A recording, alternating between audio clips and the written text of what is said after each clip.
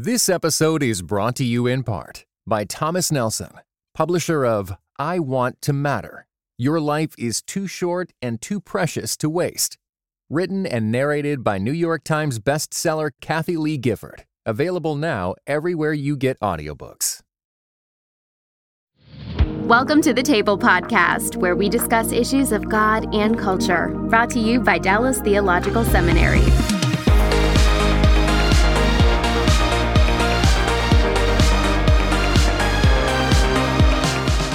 Well, hello. Welcome to the Table Podcast, where we discuss issues of God and culture. My name is Bill Hendricks. I'm the Executive Director for Christian Leadership at the Hendricks Center.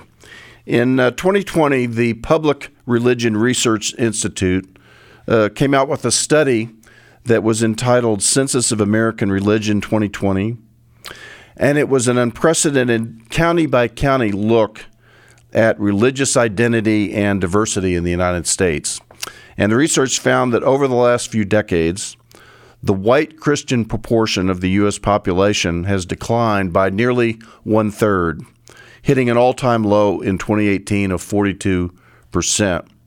And white evangelical Protestants, which are the oldest religious group in the country, have experienced the greatest drop in affiliation over the past decade.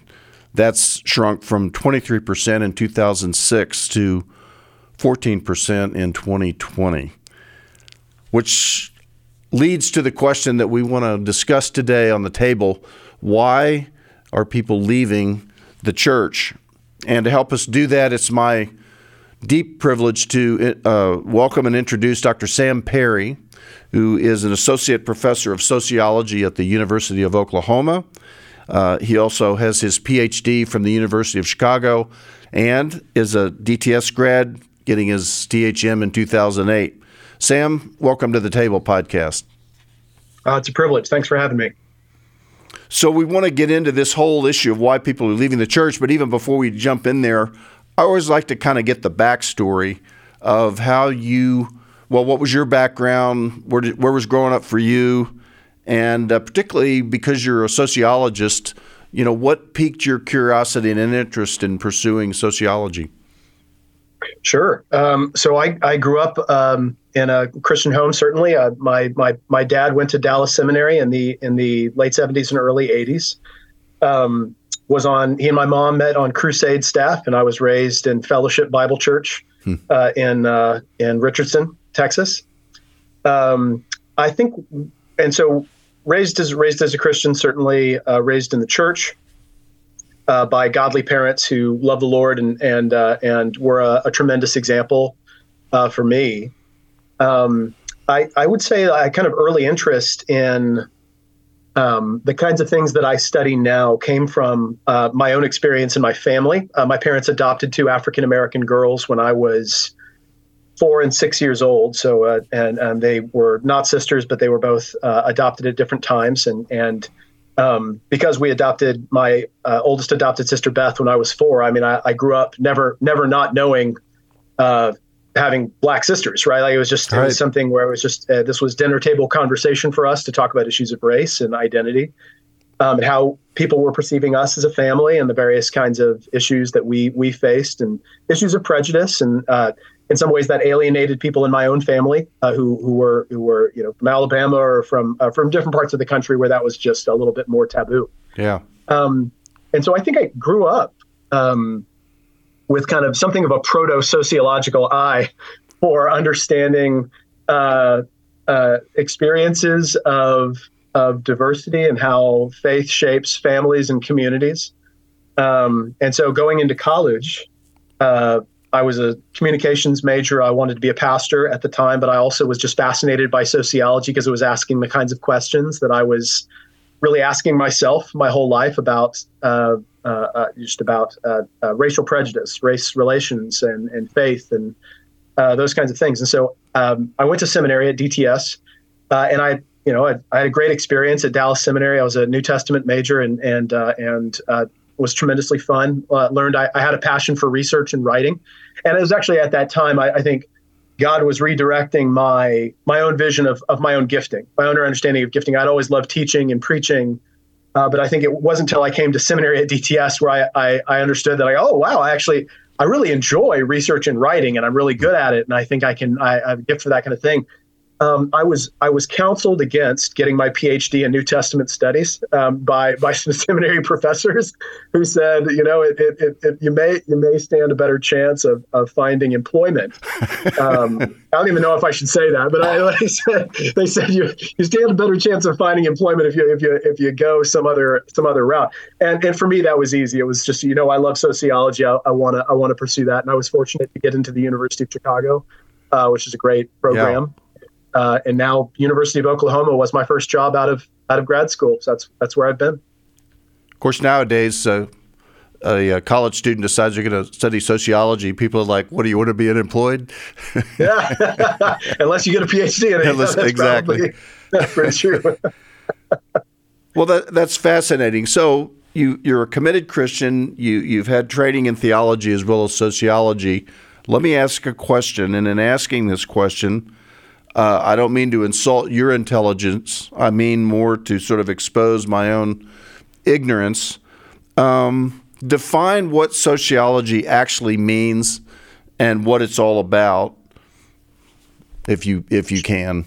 Yeah, absolutely. So, and this is something I'm very cautious in explaining to my own students, because I think they come into my classes with their own perceptions of what a sociologist is and does. And some of that has been my own experience. So like I dropped my first undergraduate sociology class because the guy I took the class from, if you Google a picture of Karl Marx right now, the guy looked like Karl Marx and frankly spoke a lot like Karl Marx, or I perceived, he was a wild-eyed guy that I felt like was very, and I was a Christian in college. I felt like the guy was very antagonistic. I felt like he was provocative on purpose.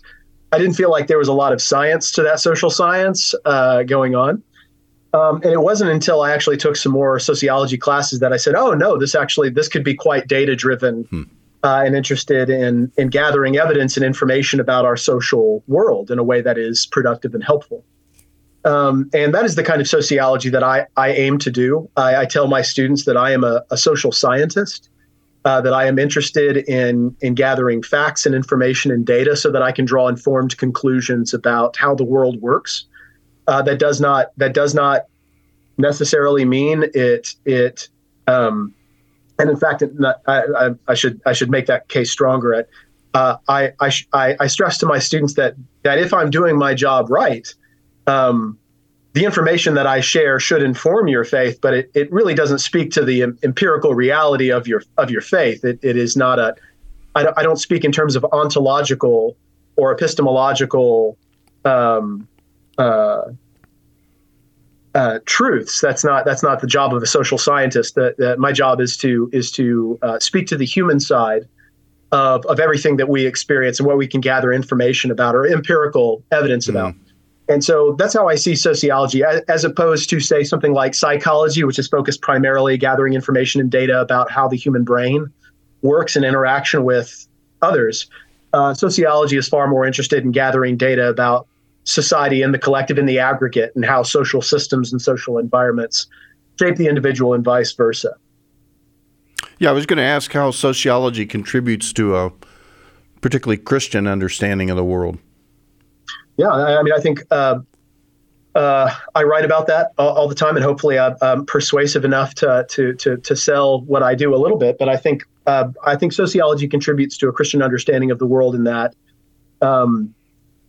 I think we get lost as Protestants and evangelical Protestants. I think we come with our own cultural predispositions to think in terms of we're also, as Americans, right? We tend to value the idea of the individual as somebody who is almost in isolation and somebody who is an agent and making decisions on their own, and that God deals with on an individual basis in their own personal faith journey. And sociologists, I think, come with a perspective. We're all embedded in relationships and contexts. And those relationships and social contexts and those experiences shape the interiority of our lives, and they shape our expectations, and they shape our culture.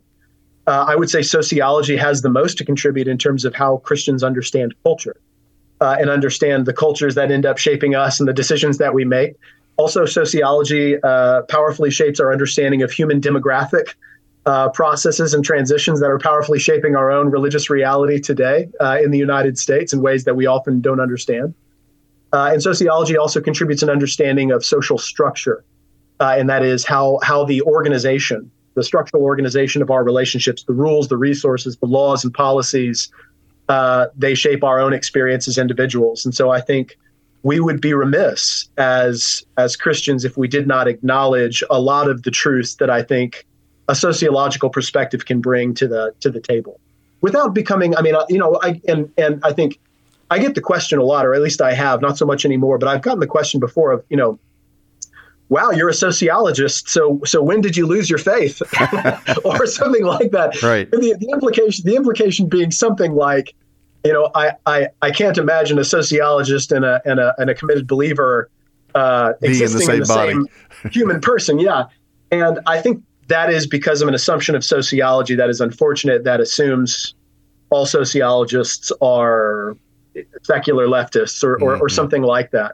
And it also comes, I think, with an unfortunate assumption that all committed Christians must be right-wing Republicans. And yes, if that is what you believe, if that is what you understand as a Christian believer, and if that is what you understand by a sociologist, then I get why that you would feel like those two things in conflict. But there is a lot of diversity among sociologists and Christians that I think that is understood rightly. I think both can be good sociologists. Yeah.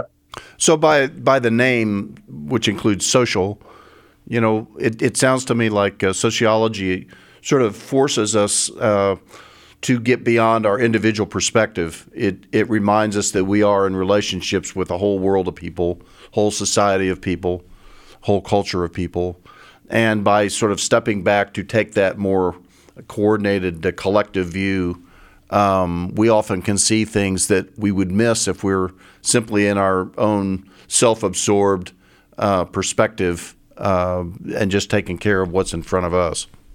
Oh, I think that's not only just to remind us, but I think it actually is. It should correct our paradigm to understand human beings as fundamentally social creatures. That we are that there is no hypothetical individual living off on their own like a person who is raised by wolves without the influence of their parents and their community and their environment. And there are not only the influences of our kind of immediate community, but there are layers upon layers of social influence, both within our global and national and familial and community-based context that all have something to say about the kind of people that we end up being and that we contribute to in our own ways. And so that isn't to say that human beings don't have agency. As a matter of fact, This is kind of one of the constant sociological conversations of to what extent do human beings have agency and contribute to their own futures, and to what extent is there a social structure that is so determinative in the kinds of things we end up being. And there's an appropriate middle, complicated kind of nexus of individuals making decisions and empowered by God to be agents and to make voluntary choices. And at the same time, doing that within a context that constrains a lot of those choices and their information. That's fascinating. Well, today we want to focus that inquiry specifically on the choices that people make, whether to identify as Christians or not. And what's interesting is that fewer and fewer people are doing that. The number of religiously unaffiliated Americans, so-called nuns, is actually on the rise now, and it hovers around 23 to 25% of the population. I'm curious to the extent you're in touch with that development, and if so, what's behind those numbers? How do we have the percentage of Christians sort of diminishing in the big picture, while people of no faith or not necessarily not of faith, but not of the Christian faith or any other, sort of designated religion seems to be growing now upwards to a quarter of the population, right? And particularly among younger people. Yes. So I think there's a lot of information out there, and so I'm happy to kind of share the available data, like what I think social scientists are able to kind of discern with broader aggregate surveys and the kinds of trends that we see. I will say I think a truth that needs to be brought up, and we're not remotely the first people to ask that question, but I think a great book that I want to plug here, back from the early '90s, Exit Interviews from Bill Hendricks is on my shelf, and wow, an important truth that you I think drive home from your own interviews toward the conclusion of the book is that there is no one reason that people leave the church, and there are multiple stories, and people are individuals, and each individual has their own kind of story and experience. And so we should be cautious about kind of like speaking so confidently in the aggregate that we just kind of explain away everybody's experience. And so I think that was an important point to recognize in your book. And I think it's still true 30 years later, subsequently. I think some new developments, though, in terms of this process. One, we should observe that what is taking place in the United States is actually a delayed process of what has gone on in Western societies for a long, long time, like a gradual process of secularization, and not just secularization as in like the institutions of our society are gradually becoming disestablished or disconnected from any kind of religious faith, but that individuals are, say, attending church less or more likely to identify as nothing in particular. We don't see a really rapid rise in, say, atheists and agnostics. I mean, I think Gallup has come out with some recent data to suggest that has seen an uptick recently, but other data sources don't suggest that this has been driven by atheists and agnostics. It's been more people just disaffiliating and saying I'm nothing in particular. It doesn't necessarily mean that they are, and as you point out in your book 30 years ago, what we're seeing now, I mean, is similar in that we don't necessarily see that people are not praying or not interested in spiritual things, or that they don't believe anything at all. Actually, the percentage of Americans who believe in life after death has stayed flat. It's right around in the 70s, and it doesn't move, and it doesn't even move among young people. So that is kind of almost a core belief that does not change. But we do see a disconnect from, say, formal religious affiliation, and that being kind of a leading identity. So there's a couple of things going on there. One that I think is a relatively, I don't mean a new development, but I think one that we are now coming to grips with, and this is kind of just becoming clearer, is something called the backlash hypothesis, and that is a result of, if I could back up a little bit, if we could think of secularization in terms of our religious identities becoming less salient in terms of the primary identities that organize all of our other identities. So it used to be the case where, I mean, Americans were divided up into Protestant, Catholic, and Jew, and like these were kind of central identities. And not only just Protestant, but like the denomination that you were involved with. These were important identities. You were a member of the Methodist Church, and that was something that mattered to you, and it distinguished, and you didn't marry Presbyterians or something like that. You know what I mean? Like it was something that was a central organizing identity. And those kinds of identities cut across politics in ways that they do not now. I have some data on this that I share with my students. In the 1970s, there was a nearly identical percentage of evangelicals in the Democratic Party as were in the Republican Party. You stood to be just as likely to be an evangelical among the Democrats as among the Republicans. What has taken place within the last 4 decades, within my own lifetime, is that there has been an increasing process of political sorting to where our political identities and our ideological identities, liberal, conservative, Republican, and Democrat, have become the primary identities that are organizing all of our other social identities. That includes religion. To where you've got conservative Christians who are becoming more not only just aligned with the Republican Party and conservative politics, but everybody knows it, right? Like that's becoming something that is common. White conservative Christians are Republicans. They tend to vote that way, and that's kind of how they identify. What that has brought about among young people in particular, and there's actually been a variety of different studies. You can see this in a variety of different data sets. You can see it in experimental data. You can see it in survey data that follows people over a period of time, that young people are making a conscious choice as they go into college, and young people tend to be a little bit more progressive in their views and the society that we grow up in. And young people are making choices about the kind of people that they're going to be religiously throughout the rest of their lives. And they are saying, well, if being a Christian means being a right-wing conservative, or the kind of person that my granddad is or my parents were, then I'm going to go a different direction. Like, this is something that I'm going to disengage from. I'd rather be something else.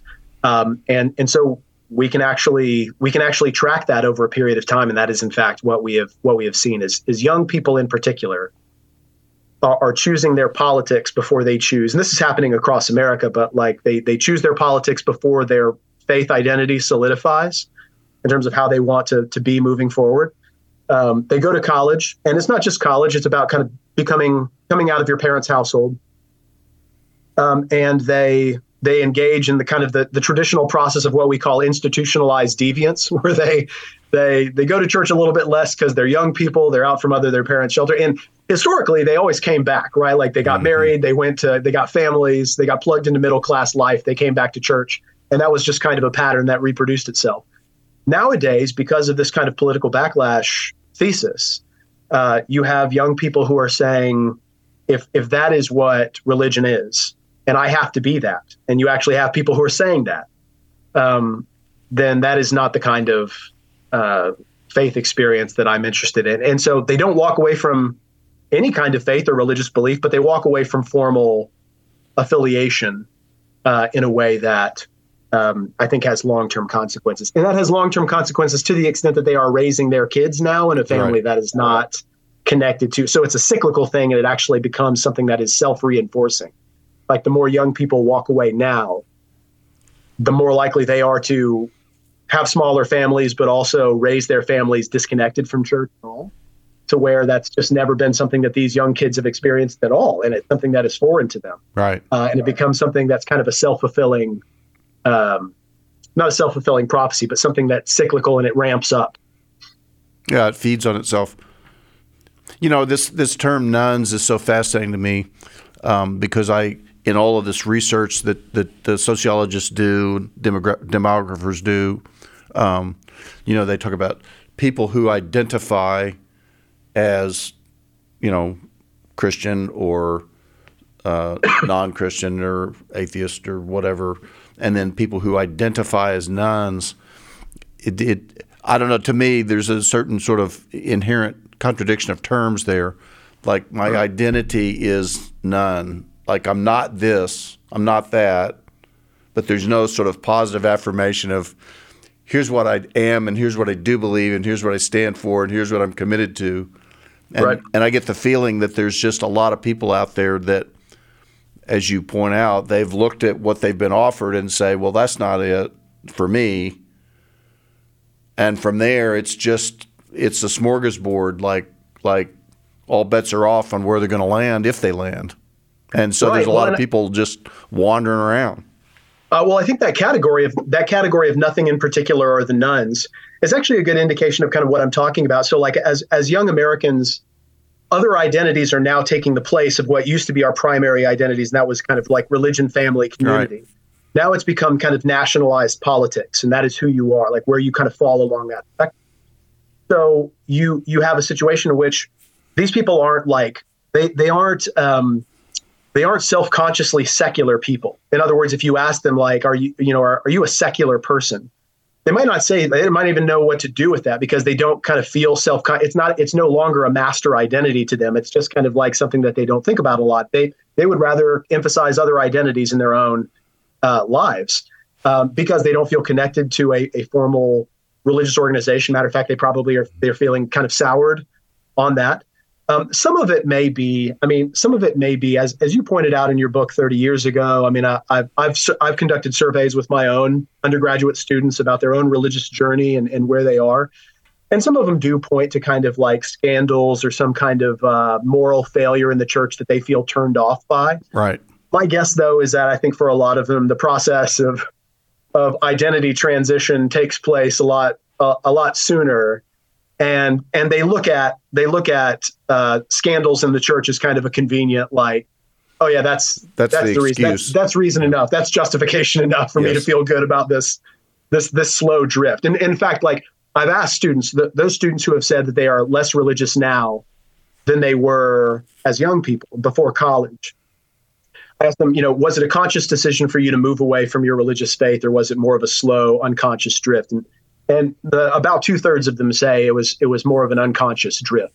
Well, that's away. And that mirrors that C.S. Lewis line about very few people suddenly decide I'm not going to believe in God anymore. It's a slow drifting away. Yeah. This episode is brought to you by the Truce Podcast. I'm sure you've been there. You're at an event, a dinner, a small group, and someone says something like, "If you're a Christian, you have to vote Republican." That raises an interesting question. How did evangelicals like me get to the place where we just assumed we'd all vote one way? This season on the Truce Podcast, we're diving deep into the complexity of the 1970s and 80s to understand how evangelicals tied themselves to the Republican Party. It's a story that involves murder, corruption, redemption, and our need to be heard. I'll be talking with celebrated historians like Rick Perlstein, Pulitzer Prize winners Frances FitzGerald and Jesse Eisinger, and some of the best guests I've ever had. Truce is the show that uses journalistic tools to look inside the Christian church. We press pause on the culture wars in order to explore how we got here and how we can do better. Subscribe to Truce anywhere you get podcasts or listen at trucepodcast.com. So when we look at these macro trends, let me ask this question first, because it's the question I'm sure people in your shoes always get asked, and I suppose it's a bit of a trick question. So is everybody, in talking about these things, I hear people say, well, the real problem is social media. And I often wonder, so is social media the cause here that's accelerated something that was there, or is it actually more of a symptom of what was going on elsewhere, and just happened to show up with the technology in time to catch that wave? Yeah, that's a good question. I think it's I think it's a both and. I think it's both. It is both an amplifier of trends that have already been taking place, because kind of what I've been talking about. It's both an amplifier and it's a symptom. I'll speak to both of those. So it's an amplifier in the sense that the broader sorting trends that we have seen. I think people respond on social media because social media is very polarized, and it gives a false impression that Americans are a lot more polarized than they are. That is kind of a like. There is all kinds of talk about social media being an echo chamber where you hear these kinds of like really only one-sided narratives and that kind of thing. Really what social media is very good at, because it's only the loudest, most polarized people who consistently post on social media. So for example, Twitter or something like that. Most people don't post on Twitter. Most people lurk on Twitter. Most people are just kind of reading what's going on. If you're only reading and not really contributing because you're a moderate and you don't really care, and you don't really care, but you don't have like strong opinions, or you don't feel informed enough, is what you're hearing is you're only hearing the most dogmatic and angry and polarized and loud megaphone voices talk about how these two groups of people hate each other, and how like these two groups are polar opposite and there is no middle in between them. And so what that becomes is it becomes a powerful sorting mechanism to say, okay, who do I identify with, and which tribe is my kind of people? So social media has amplified that organization where politics and identity now sort where you are religiously, especially for young people. So if you have any kind of religious faith convictions and you are somebody who subscribes to traditional views on the family or those kinds of things, well, then you quickly learn that there is only one group for me, and everybody else is anathema and they're demonic and they're Luciferian, I think is the most recent word. and if you have more progressive views on those kinds of things, well, then you learn quickly, like, I have no more place any longer among religious Americans. My group of people is the liberal church or progressive whatever, or just seculars in general. So social media in that sense has amplified the sorting, and they've catalyzed it in that way. But social media is also a symptom of our broader addiction to inattention, and it is a way that capitalism has, I think, leveraged some very foundational tendencies that we as human beings have to enjoy distraction and to play around on our phones like they're slot machines and kind of like get likes and retweets and to kind of build identities and test our identities on social media. I mean, it's one of those things that one of my previous books was about how committed Christians experience pornography in their own lives. And one of the things that I found in that study was that evangelical Christians are just as likely to be on their phones and on social media and connected to the internet as anybody else. Mm-hmm. Like they are no less likely to be on the internet, to be online, to be at their phones constantly. And so one of the problems that Christians face, even with kind of say like struggles with pornography, is the fact that conservative Christians are just like everybody else in that we are always almost like cyborgs attached to our phones. Always wired. And if it wasn't pornography, it would be some other kind of like click addiction. Right. Like it would be social media. It would be posting things. Online it would game, be kind whatever. of mindlessly scrolling and that kind of thing. And part of the connection or the challenge of detaching young people away from, say, pornography is actually a broader problem with detaching them away from just addiction to screens and clicking and all of the things that compete for your attention. So that is a symptom of like a broader problem. Wow. I mean, I was going to ask you, and you're kind to mention a book that I wrote 30 years ago. But I must say, after I write exit interviews, and then, I don't know, 10 or 15 years later, the Reveal study comes out from Willow Creek, and I read through that, and I'm like, I kind of said that 15 years ago, and then, right. And then, we get to the Barna study, 2019 church dropouts have risen to 64%, and Pew Research, and I'm like, okay, so this is a trend that's been going on a while, with right. people drifting away from churches. I guess the question then it looms, why has the church not been able to turn this around? I mean, it's not like this is a new thing that we're just figuring out. I mean, there's been a big backdoor to the church for quite some time, and it doesn't seem like anything's really stemmed that tide. And I'm just curious, if you have any research or thoughts about, why that might be. So I think one of the challenges, and I think a great new book that has just come out recently by religion journalist Bob Smetia. I'm not even sure of Smetana, but it's called Reorganized Religion. I want to make sure I get that right. I'm listening to it on Audible right now, and he covers all of these kinds of broader trends. Reorganized Religion, I'll read the subtitle. The Reshaping of the American Church and Why It Matters. And he's done all of these interviews, and he looks at a lot of data. He's a great religion journalist. The last name is Smietana. Thank you. Bob. And one of the observations that he makes, and I think this is a spot-on observation, is what has been going on. Sociologists have been observing this as well. What we're actually seeing, there has been a trend in church culture, and I mean, Dallas is on the forefront of this, course. But with kind of the Walmartization of congregations to where mega churches are growing, the phenomenon of satellite churches. And I know they've tried to suppress this a little bit by kind of spinning these things off and giving these things kind of pastors and individual communities, kind of like the Villages, like Bethlehem in Minnesota and other places. But it doesn't change the fact that a smaller number of churches are now housing a larger number of Christians. And the mom and pop churches, those small community churches that were in your local community, are now being driven out. Yeah. And they're no longer a thing. So it's kind of a big box phenomenon. And so on the one hand, you could see this as a positive that more and more people are able to go to these churches and they provide great programs. They have great resources. They obviously, I think wise people are at those churches too. I don't mean to crash those places. And yet, it is obviously easier within those larger megachurch contexts to be anonymous, to be a free rider, to be a taker, to come and not invest.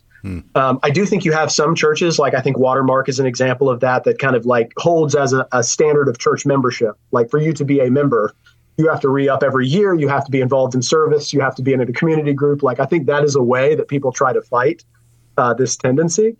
But I think all that to say, like, you know, in our hyper-connected, very, very busy lives, where my kids are involved in 5 different things apiece, and we're running them to and from everything, and church just becomes one more thing. To the extent that I'm not really connected personally, my identity is not connected with that community, and I'm very anonymous, and I'm kind of on the fringes, then it's easy for me to put that down and just walk away and get involved in something else. I think that has been going on for a long time now. And I think COVID certainly was threw gasoline on that fire. Yes. Because it just created a 2-year window almost in which people figured out they had other options. Yeah, they got to taste on Sunday what it's like to sleep in and do other things and go fishing and travel out of town and travel for soccer or kids or whatever. And the convenience of watching the service in your pajamas. Right. With a cup of coffee. And I'm sorry, I don't have to tell pastors this, but I mean, obviously that comes at the cost of people saying, well, I think I'm just going to kind of keep doing this. And I have I don't feel like I've disrupted my pattern and now I have another pattern. And I think that has really not only long-term consequences for those people's immediate spiritual lives, but the lives of their children and their children's children as this becomes a generational thing where people are no longer growing up with faith. So as we're having this conversation, it's occurring to me that the role of sociologists in our culture may be not dissimilar to what the role of journalists in an earlier time was, which was basically, we just giving you the facts. Here's what happened. And we're just reporting what's actually going on. But I at the same time, I can't imagine that you as a sociologist merely want to be sort of a spectator and a reporter, and let the chips fall where they may. And do sociologists ever get to the point where they're going, in light of these facts, here's some things you might want to think about doing. And I guess where I wanted to go was, as we've talked about this decline in people leaving churches and, again, particularly younger demographics, any thoughts you have about the implications of this? If we apply it down to back to the smaller unit, here's an individual family, right? A couple trying to raise their children, or even a single parent trying to raise their children. That sort of scenario. And then, of course, here is a pastor, and he may be in a multi-staff church, but that leadership team is thinking, man, we got to shut the back door here. What are we going to do? Any thoughts about what we might offer to parents and to church leaders? Oh, that's great. I think that's a great question. I mean, it is one of these challenges because I think some of these challenges that churches face, they didn't create. You know what I mean? So like it's unfair in some ways to say you pastors, you faith leaders, you seminary professors, you need to solve the problems that are broader, even global challenges that now face these faith communities. And in some ways, it is not a situation in which we can, as churches, go back to some other time. Right. Where it was just better. It's actually it is adjusting to a new reality, and so that is probably the more important question of how do we adjust to this new reality, where and there are some things that we can correct, and so I don't mean to kind of like just say throw my hands up in the air. There are some things that actually I think are certainly proactive, but how do we adjust to this new reality where we undeniably live in a more secular society, that there are frankly just more options, And so I don't know if the best option is to do the Benedict option and just to create these kinds of that is, I think, antithetical to the evangelical identity that we want to be forces for good, that we want to be people who are shaping the world in a positive way, and with the gospel, with love, with our own kind of families and mission. That Jesus said that we're not supposed to be taken out of the world, and we're not supposed to be of the world. We're supposed to be into the world. So what does it mean to be into the world now in this new context? And I think it's. I think that in many ways, I think we have to take a good hard look. I think one of the things that is undeniably driving young people away from the church is, I think, an uncritical conflation of politics and religion. In ways that this is not to say that Christians ought to be politically agnostic or that disengaged. I've never said that. I never want to imply that Christians have to check their politics or not bring their faith into their own political values. Of course they do. But to the extent that where it is becoming a common truism that if you are a committed Christian, you vote this way always, and you have no other options, and you don't question who is the leader. It's just kind of you don't question the coach. You're just a part of the team. That I think is problematic, because I think people read that and they make decisions about Jesus before they actually get a chance to encounter Jesus people. All right. I think that's a hugely problematic thing culturally. And I do think there is a reinvestment that needs to be made in authentic faith communities and families, raising those kinds of resources. I think megachurches and megachurch culture needs to reconsider what kind of trends that they're a part of, and how we have, I think, built monuments to egos and kind of broader movements rather than investing in smaller communities that may not be so financially rich, and yet they are more nimble to be able to meet the needs of families and invest in those kinds of communities in more proactive ways. Well, I know one issue that young people in particular,